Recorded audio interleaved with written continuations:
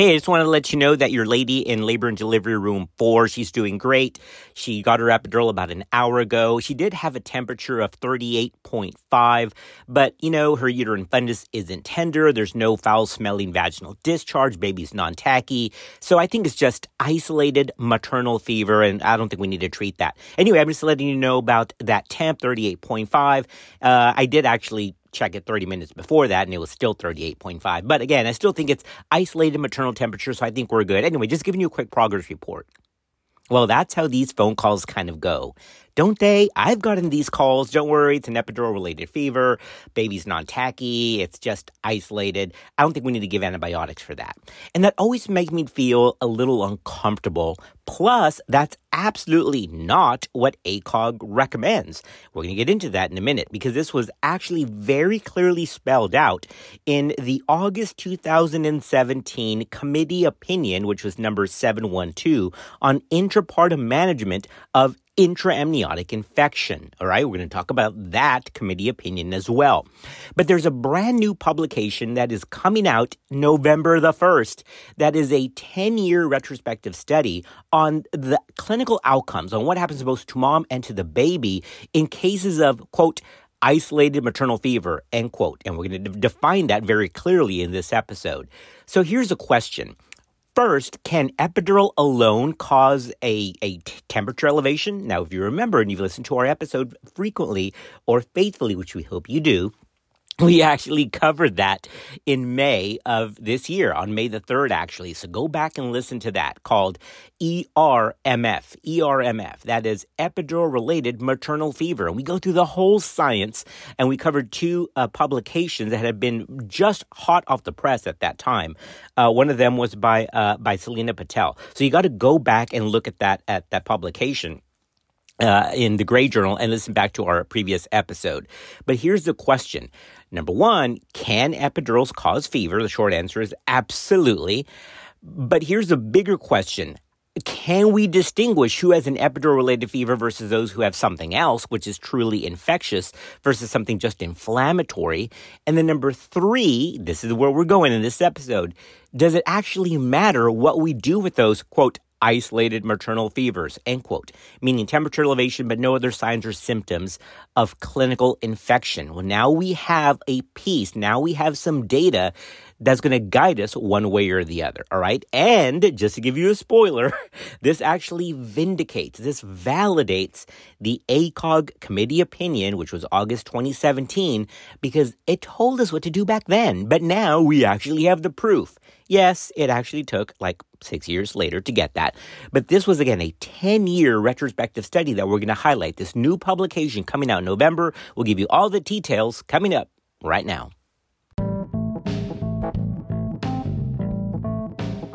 Just trying to keep everyone up to date on evidence-based practice because medicine moves real fast. This is Clinical Pearls.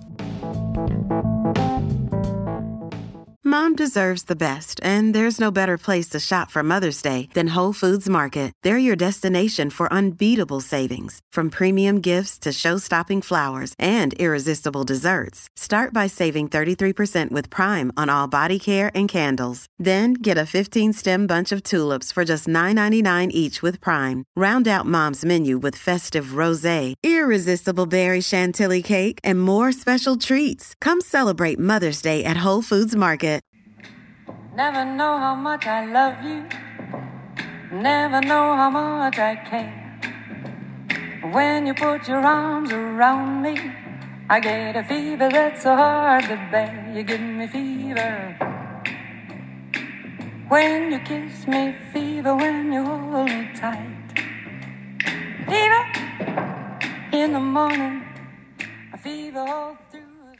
Okay, we've got lots to cover here and a lot of pieces of the puzzle to put together.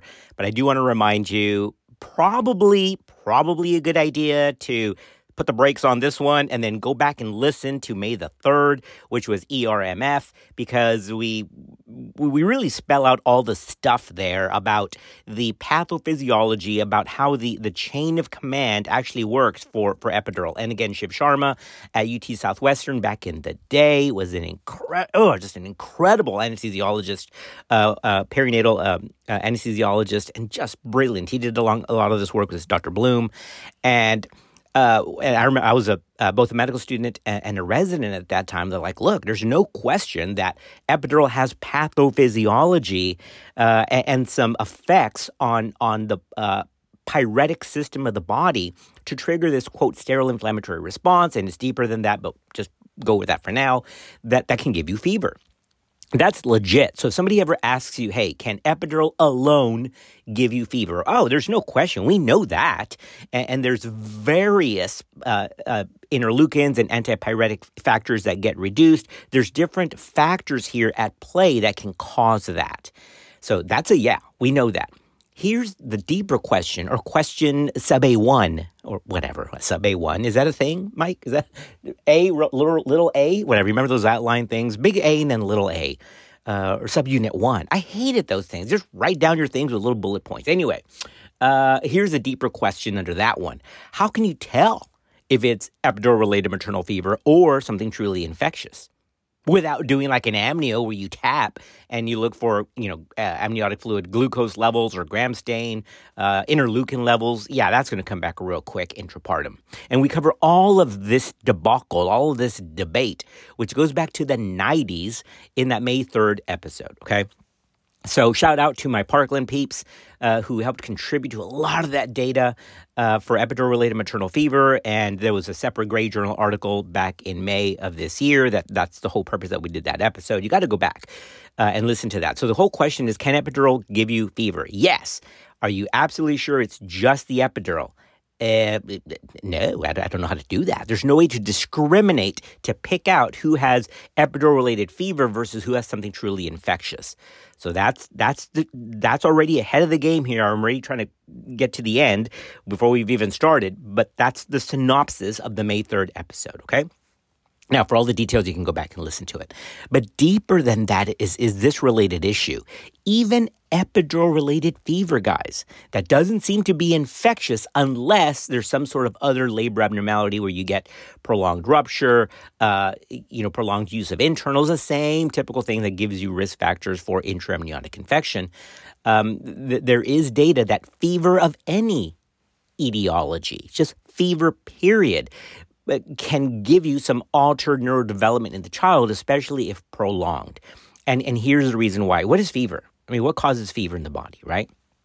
Fever in the body is caused by pro-inflammatory substances, things that elevate the body's temperature, which are all tied to interleukins and pyretic substances. And this is the issue here that's at play. It's that fever is the clinical sign of something that's happening behind the veil, and those players behind the veil are what potentially can cause altered neurodevelopment. Okay, so you get that. So yes, epidural can give you fever by an inflammatory response. Good, not infectious. I dig it. I get that. But fever in and of itself, intrapartum, and fever in and of itself, period, antepartum, especially non-diagnosed and not treated correctly, could be a marker, especially if sustained, okay?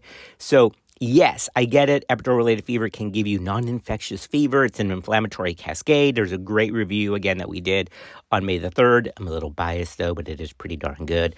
Yeah, I get that, but it's fever in and of itself. Now, think about it. If you take your right hand, okay, take your right hand, and that's infectious etiology. Put your left hand, and that's inflammatory etiology, and then they meet in the middle, right? So come together like a clap. What's in the middle? That's the same issue there. That is inflammatory markers. So whatever is the initial cause, they're going to meet in the same pathway. They're going to meet in the same road here.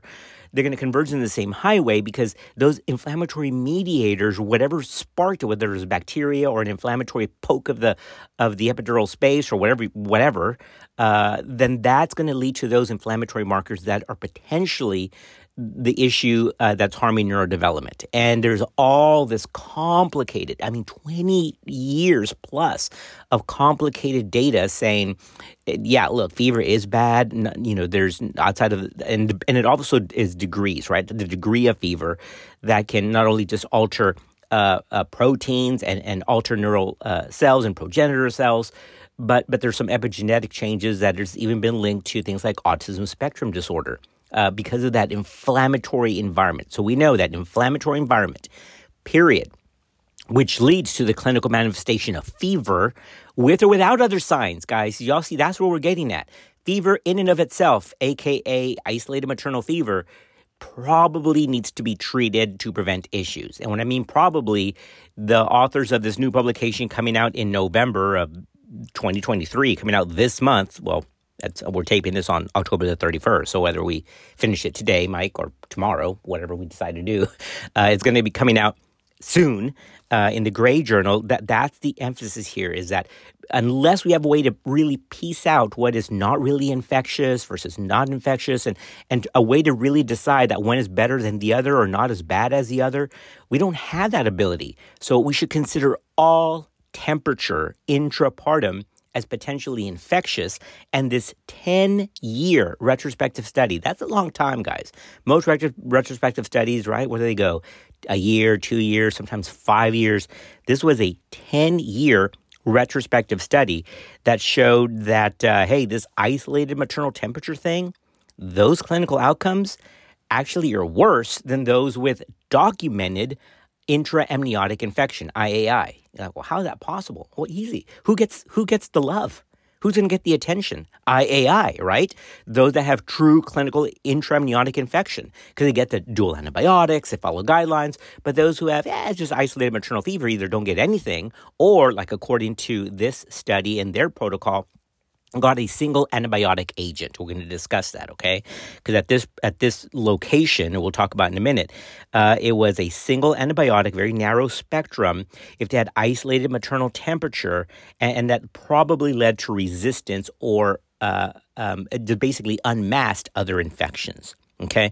So their take-home point, as we just get to it here very quickly, just so we know where we're going, we're setting our roadmap here, is that isolated maternal temperature, high fever, which we'll define in a minute, without any other signs or symptoms, or persistent low-grade fever, that you should probably just assume is infectious and treat it like you would intraamniotic infection with dual agents, aka ampicillin and gentamicin. All right? Because those that did that did better than those who had single agent treatment for isolated maternal fever. All right? Now, let me just be very clear. Please do what you're supposed to do at your institution, whatever your policy and procedures is. But if your policy and procedures right now is, hey, isolated maternal temperature, you probably don't need to treat it, just watch it. At the next time that is being brought for revision, probably a good point to bring up is, how do we know that that's not bad? Well, we now have a 10-year retrospective data from the Gray Journal that was published November 2023 that says, those actually do worse because you get behind the ball in terms of antibiotic coverage. Fever of any etiology is a marker. Fever of any etiology is bad for the child. Fever of any etiology, especially suboptimally treated or not treated at all, leads to postpartum complications. That's the take home. All right. Now, we were supposed to do this very piecemeal, but I just had to drop that clinical pearl right at the beginning because this really is a big deal. Now that we've done that, and before I get ahead of myself anymore, let's go back to that ACOG committee opinion, which was August 2017. That's number 712. And we're going to talk about the 3 different types of fever intrapartum.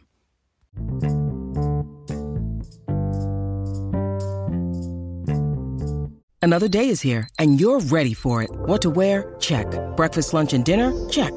Planning for what's next and how to save for it? That's where Bank of America can help. For your financial to-dos, Bank of America has experts ready to help get you closer to your goals. Get started at one of our local financial centers or 24/7 in our mobile banking app. Find a location near you at bankofamerica.com/talktous. What would you like the power to do? Mobile banking requires downloading the app and is only available for select devices. Message and data rates may apply. Bank of America N.A., member FDIC. All right, everyone, let's start with the committee opinion 712 from August 2017. Now, there's a lot of really good points in here, but the main take-home is things that we always say in labor and delivery. Oh, she's got a temperature, she's got choreo. And I get that, that's fine, but how do we know she has choreo? I mean, we really don't know that, right? Chorioamnionitis, by definition, chorioamnionitis is inflammation of the amnion and the chorion, which is a histology term. You need path to let you know that. And that doesn't happen until the baby's born. You send the placenta for pathological eval. So ACOG really gave us these 3 boxes in this committee opinion, all right? The first box was what we're talking about here, which is isolated maternal fever, which obviously could be epidural-related, ERMF, but isolated maternal fever is a fever that's either 39 degrees Celsius one time or 38 degrees to 38.9 that is persistent after 30 minutes, all right? That is isolated maternal fever with nothing else going on. No uterine tenderness, no fetal tachycardia, no foul-smelling lochia, no leukocytosis. We'll discuss all those in a minute. That's isolated maternal fever, either one temp 39 or a temp of 38 degrees to 38.9 that stays for 30 minutes without antipyretics. Let me say that again. I've gotten this call, guys, many times over 23 years in practice. It goes like this. Hey, Dr. Chapa, I just want to let you know your patient's temp is fine now, but 30 minutes ago it was 38, but I gave her some Tylenol, so it's back down. Wait, I'm sorry, what? Oh, I gave her Tylenol and her temperature, it's back down now. Well, of course it's back down. I mean, so all you've told me is that you've proven that Tylenol is an antipyretic. Thank you for that. We've known that for 60 years. That's phenomenal. But oh my goodness, why didn't you tell me she had temperature? Well, we're supposed to recheck it in 30 minutes. Yeah, by itself, not with an antipyretic. What do you think is going to happen? Of course it's going to go down. So the rule of isolated maternal fever is 39 degrees or 38 to 38.9 without medicine that stays there for 30 minutes. Right? That's isolated. Then there's confirmed, which is either sending off to pathology, the placenta to path, and they tell you, oh, I see chorioamnionitis. Fantastic, but baby's out. I appreciate that, though. Or intrapartum, which is doing the tap like we discussed, sending the fluid for gram stain, interleukins, and culture, which, yeah, that's not realistic. Could you imagine, ma'am, I know you're having labor pains. I know you're in discomfort. Can I stick a needle into your abdomen to suck out some fluid from your amniotic sac? It'll just be super brief. Yeah, that's not going to happen. I mean, I don't think it's going to happen. It's definitely not going to happen in the U.S., I think. I mean, that's just, unless you're really looking for something really odd, all right? And it has happened, so I guess I should say it never happens. Happens very rarely. How about that? So that is confirmed IAI, either based on amniotic fluid studies or histopathology. So we don't really have any truly confirmed. Most of them are going to fall into the third category, which is suspected, which is maternal temp of 38 degrees or more, and one of these other clinical factors, which is maternal leukocytosis, which is highly sensitive but non-specific, because leukocytosis, and we've covered this in other episodes, that starts early on in the first trimester, peaks at around second trimester, and then peaks again, and then takes another bump up in labor as the body gets ready, right? Those are its warriors. The stress response causes more demargination as the body prepares for physiological battle and stress of labor. So super sensitive but not specific. The next one is fetal tachycardia, very, very good marker of intraamniotic infection, excluding fetal arrhythmias. And then the third is purulent discharge. Notice that one of those factors is not uterine tenderness. Now, why is that?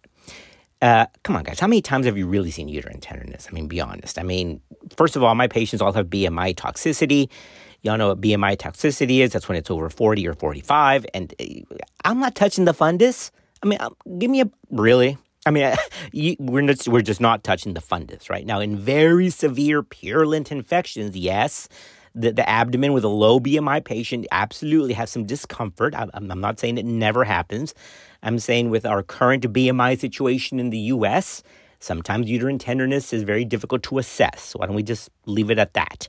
And that's why, honestly, uterine tenderness is not one of the clinical factors that's discussed for suspected intraamniotic infection. The factors that are given there, let me read it to you right here from ACOG, from the committee opinion. Suspected intraamniotic infection is based on clinical criteria, which includes maternal intrapartum fever and one or more of the following: maternal leukocytosis, purulent cervical discharge, or fetal tachycardia.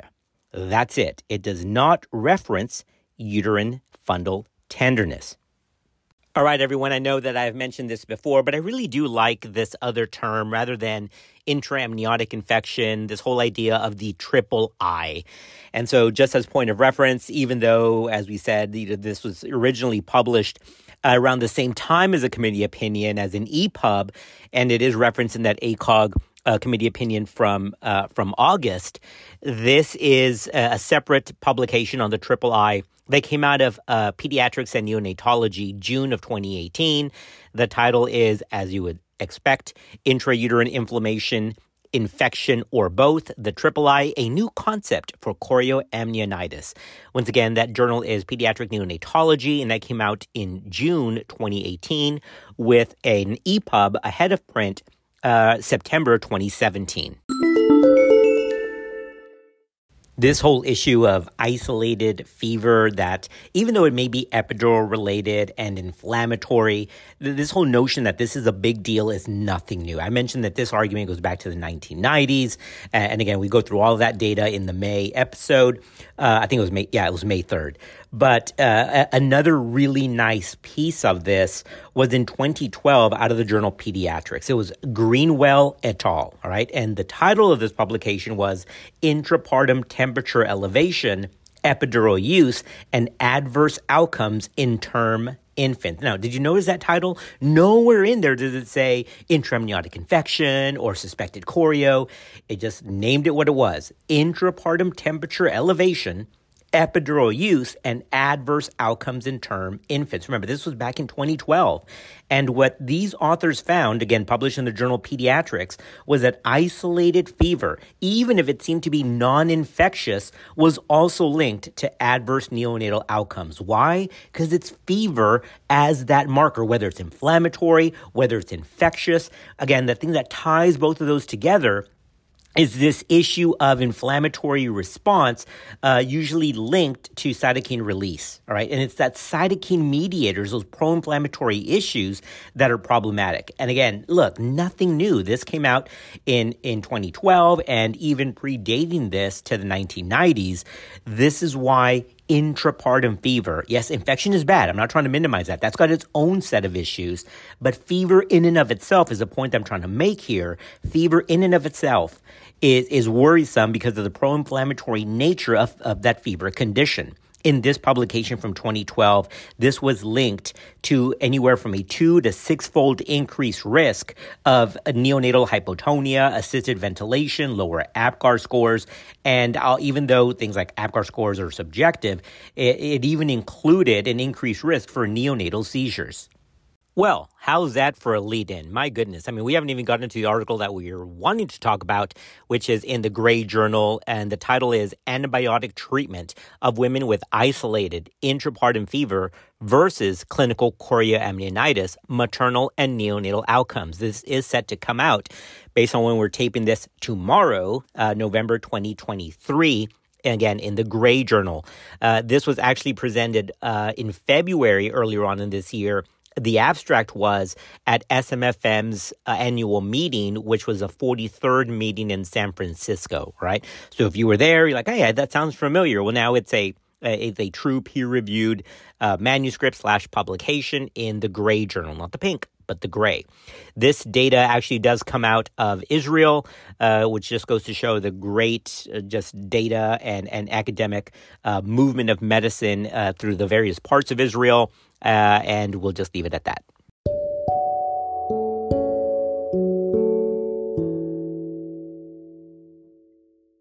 Hey, it's Ryan Reynolds, and I'm here with Keith, co-star of my upcoming film, If, only in theaters May 17th. Do you want to tell people the big news? All right, I'll do it. Sign up now and you'll get unlimited for $15 a month and 6 months of Paramount Plus Essential Plan on us. Mintmobile.com/switch. Upfront payment of $45 equivalent to $15 per month. Unlimited over 40 gigabytes per month. Face lower speeds. Videos at 480p. Active Mint customers by 531.24 get 6 months of Paramount Plus Essential Plan. Auto renews after 6 months. Offer ends May 31st, 2024. Separate Paramount Plus registration required. Terms and conditions apply if rated PG. All right, let's keep on moving as we highlight this piece from Israel. Let's just give you the concept here, and it's exactly what we've been talking about. Wow, nobody really knows what to do with isolated intrapartum fever. ACOG says that we should treat it, but is that really linked to some kind of adverse neonatal issue if we don't, or if we don't treat it the same as choreo, right? That's the objective. So as these authors state as they published their 10-year retrospective review, quote, this study compared maternal and neonatal infectious outcomes with microbiological outcomes between women with isolated intrapartum fever and women with clinical chorioamnionitis.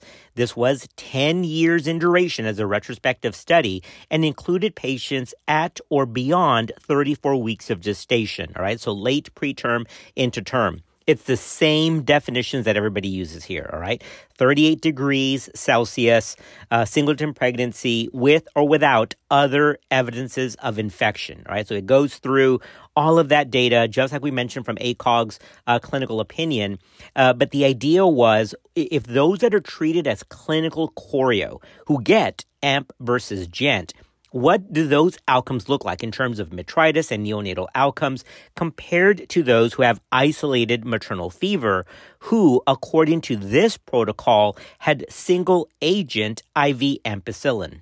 These authors did something in choosing their quote, suspected clinical chorioamnionitis, end quote, diagnosis that went a step further than ACOG. Remember, ACOG said temperature plus at least one of the following, right? Which was malodorous vaginal discharge / amniotic fluid, fetal tachycardia, or leukocytosis. Well, in this publication, clinical choreo was suspected in the presence of, again, temperature greater than 38 degrees, greater than or equal to 38 degrees, and at least two of the following. So they made it much more specific, and they included uterine tenderness in this. So just to be clear, there are some differences between ACOGs and what these authors did, but by choosing two factors instead of one, that's where they try to increase that specificity of diagnosis, all right? So according to this retrospective review from the Gray Journal, it was a fever 38 degrees Celsius or more, and two of the following, including uterine tenderness, leukocytosis defined as greater than 15,000 or more, fetal tachycardia, and malodorous amniotic fluid or purulent vaginal discharge. So the same thing that ACOG said, except they added the uterine tenderness that we've already discussed. And the isolated maternal fever was straight out of the explanation from ACOG, so we'll leave it at that. So all to say, it was diagnosed and treated per ACOG guidance, okay? Because the treatment for intrapartum suspected choreo was AMP and then once daily GENT, typically at 240 milligrams per day of gentamicin. And then those who had isolated maternal fever alone, those simply had single agent treatment with IV ampicillin. Side editorial comment here. This was a very nice study. They did a lot of things to keep the data pure, including two multivariate analyses that showed, hey, we're onto something here. Very quickly, as I drive home this message, what their results showed was that compared with women with clinical choreo, who were about 231, those with isolated intrapartum fever, that was about the same number, 227, those who had intrapartum fever treated just with ampicillin had more issues. They had higher rates of postpartum endometritis. They had more incidences of early onset sepsis. They had more positive chorioamniotic membrane swabs for bacteria.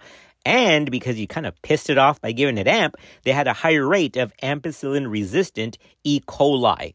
Right, so it's very interesting because all of those factors had a p-value that was statistically significant. So they really are onto something. Now you think, Maybe those with isolated fever had a higher rate of GBS positivity, and that was a factor.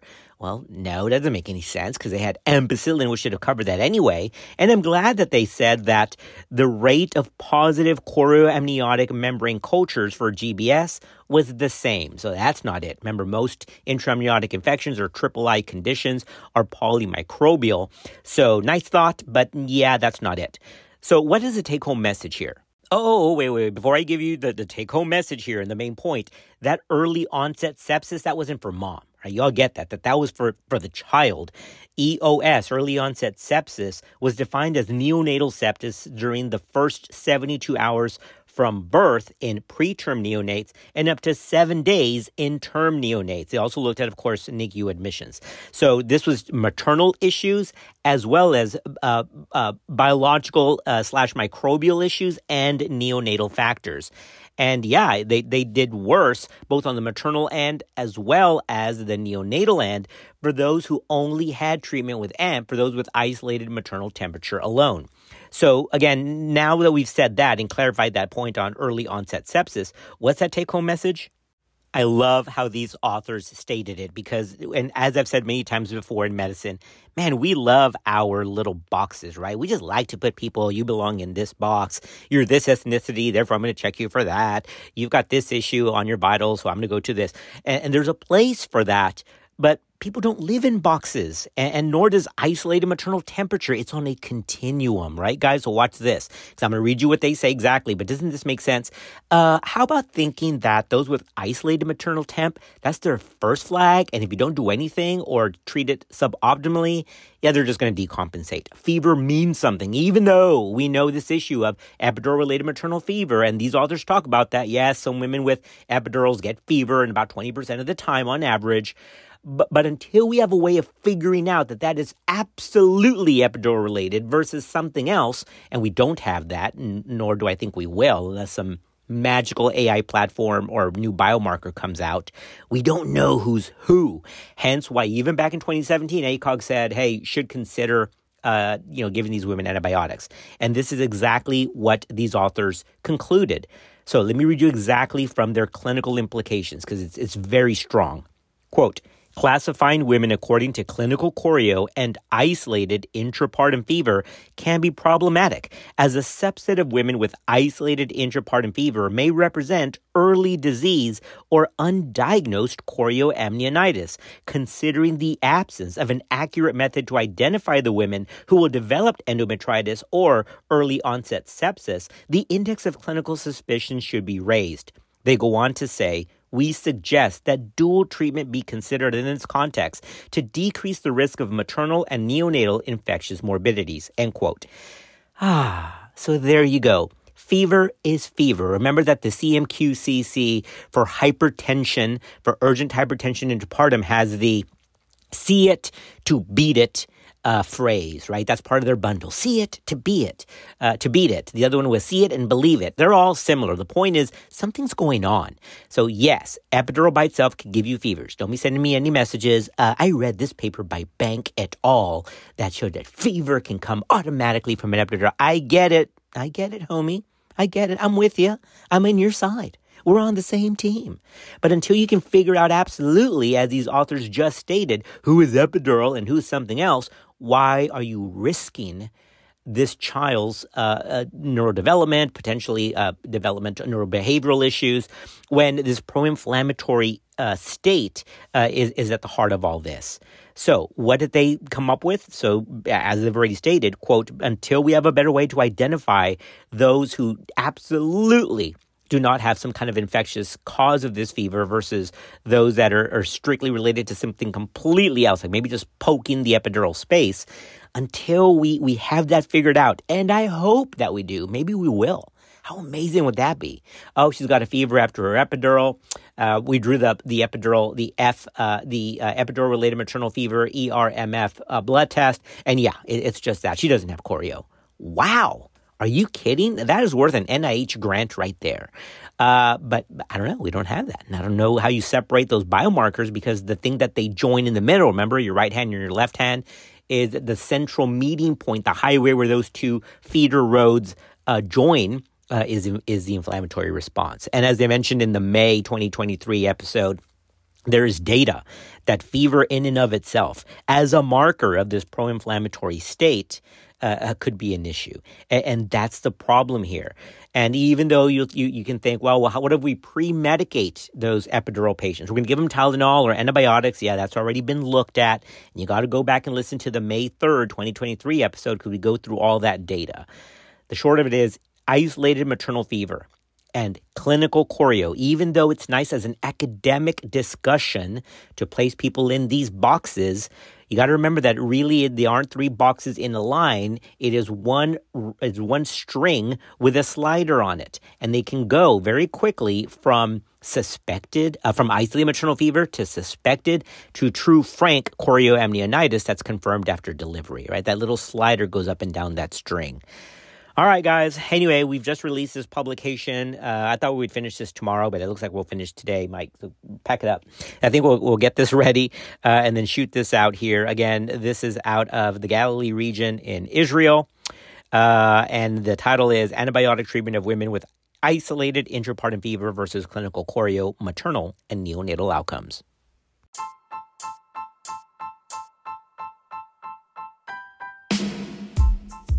All right, everyone. So we've covered this issue of isolated maternal fever, which actually validates and vindicates ACOG's stance of should really consider the use of antibiotics for isolated maternal fever, since we can't have a way to discriminate to better delineate who is a result of a stress response, who is a result of epidural, and who is truly infectious. And as the data shows, there's evidence that just fever by an inflammatory state in and of itself, we need to get ahead of that. All right, podcast family, I hope you found that helpful. As always, we're thankful for you. We're glad you're part of our podcast community, and we'll see you on another episode of Clinical Pearls.